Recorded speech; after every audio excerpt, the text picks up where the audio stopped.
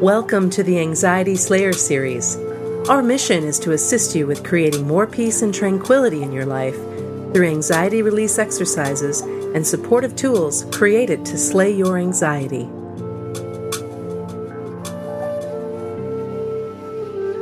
Hello, Ananga.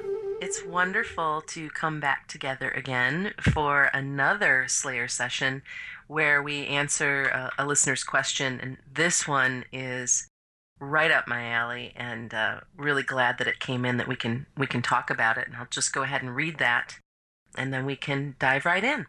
Last night during meditation, my heart started racing. My anxiety has come back a bit the past week, and I've been working through it. However, last night unsettled me somewhat because meditation is often my safe haven. Anxiety doesn't touch me there, but last night it encroached on that sacred territory. Made me mad, too, that it had that ability. Was happy that within a minute or two I had tamed the racing heart, but of course the annoyance, dismay at it having happened during my meditation left me unable to sleep and tense for the remainder of the night. Has this happened to you? I don't want to become apprehensive about future meditation as I love it so much. Just needed to ask. Thanks so much. Great question. Yeah, it's happened to us. Oh my goodness, has it happened to us? One of the real challenges with dealing with anxiety is that it is all pervasive. It will come in your safe spaces and it will come in your quiet places because it loves filling the space. When there's a bit of quietness and a bit of room, then, as we've described it before, like a attention-seeking toddler, it will come and tug on your sleeve and try and get you to pay it attention. I think for me, one of the lessons with that has been that if you can deal with anxiety in your safe spaces, in your safe haven, in your meditation and your quiet times, if you can tackle it there and use your breathing as this listener has to slow it down and manage to settle your own heart, then that's a great victory. And I think sometimes we tend to be hard on ourselves and fearful because of the nature of anxiety. We feel like if it can get us there, it can get us anywhere. Mm-hmm. And I also felt that for a long time, but once I'd started to manage to calm it down in those places, then I flipped the coin a bit and I thought, well, if I can settle it there, then I can settle it anywhere. If you can actually deal with anxiety when it comes to your safe places and your quiet times, and you've got the techniques and you've got the tools to calm it down, that's a real victory. And it won't happen as intensely the next time. Once you've learned to calm it in those times and those places, then you really are beginning to conquer your anxiety. So for me, in this question is hidden a big congratulation that you managed to settle yourself. You managed to use your breathing. You managed to settle your heart, tame your racing heart. And then for the dismay and the annoyance that it happened, that's something that we can treat with some breathing through it, some journaling, some, again, EFT tapping, really useful for that. You can tap for phrases like, even though I feel annoyed that anxiety got to me in my safe haven, anyone who's familiar with EFT tapping can play around with phrases like that to treat those specific thoughts and feelings. But even to just write it down. Okay, I felt anxious during my meditation, and I feel annoyed that anxiety got to me in that safe place, but I dealt with it. I dealt with it with my breathing, and I calmed it down. So, congratulations. It's a victory. It really is a victory to know how to support yourself when that comes up. And by congratulating yourself, by seeing it as a victory, then the next time you sit in meditation, you can feel confident that if it does show up again in your safe haven, that you know exactly what to do. Mm-hmm. Yeah, and that's a powerful place to be.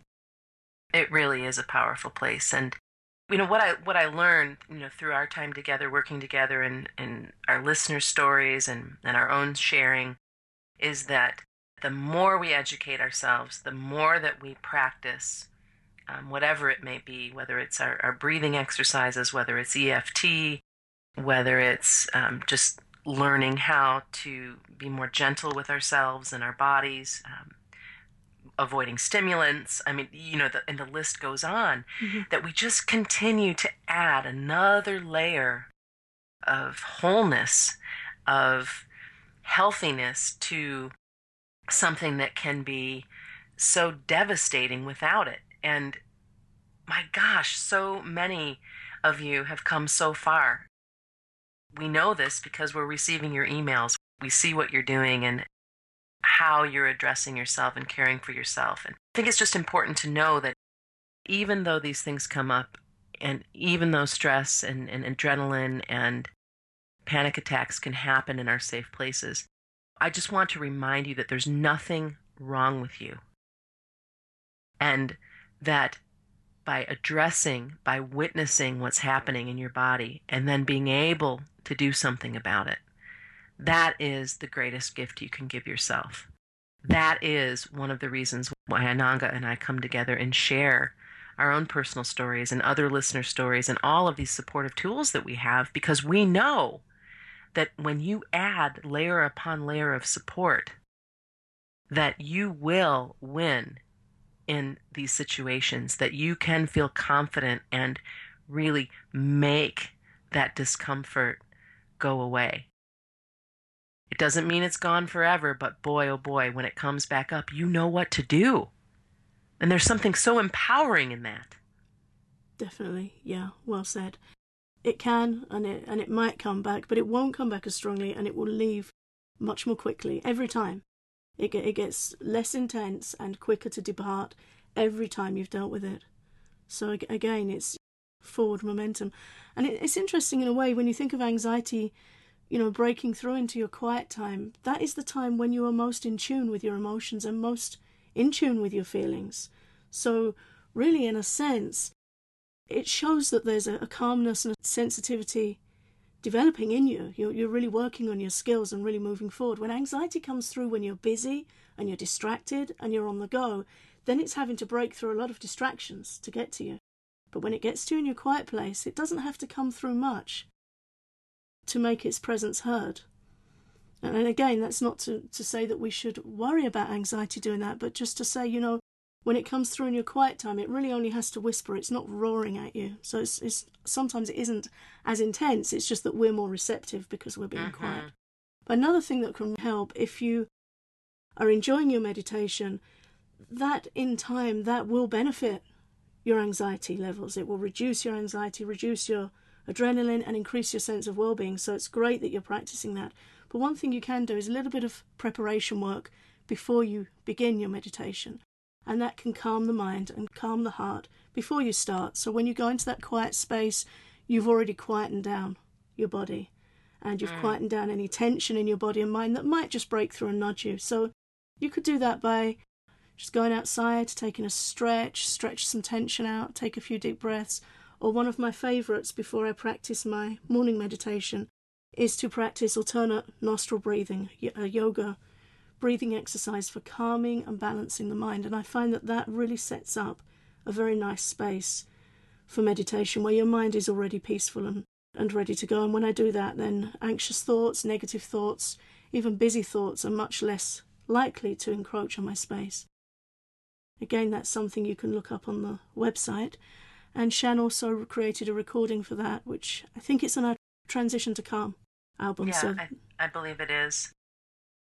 There's also a grounding exercise that we've recorded that I find quite useful when I'm feeling a little revved up and need to be a little gentle and, completely grounded versus floating around in the ether as I can tend to do. This is why we have so many supportive tools. Yeah, and sometimes it also depends what time of the day you're meditating. If you're meditating early in the morning, I find the alternate nostril breathing's really good. So that's on Transition to Calm on Amazon, iTunes, and CD Baby. It's just you can just download the one track for a few pennies. And I think for me, if I'm trying to meditate later in the day, then I'll do a few minutes walking or stretching or something like a grounding exercise or a bit of 5 minutes qigong or something more active before I begin, because the later in the day we meditate, the more energies we've engaged in and the more busyness has gone through our mind before we try and sit. So it's interesting to see what time of day you're meditating, where you're doing it, what your particular practice is, and how you can just set yourself up and just spend 3 or 4 extra minutes before you start, supporting yourself, de-stressing yourself so you can enter into a really nice meditative state, and you will actually go much deeper into your meditation for doing that. You'll get a lot more out of it. Mm. Well, another great question. I'm glad that we had the opportunity to answer it.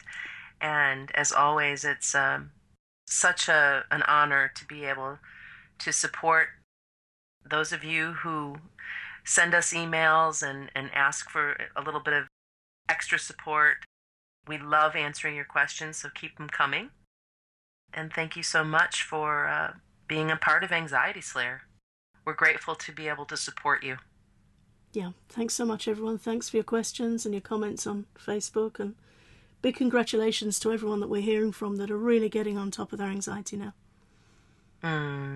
Until next time.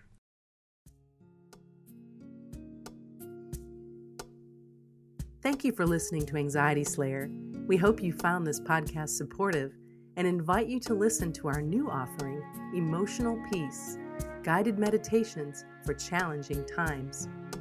You can find Emotional Peace at Amazon and the iTunes Music Store.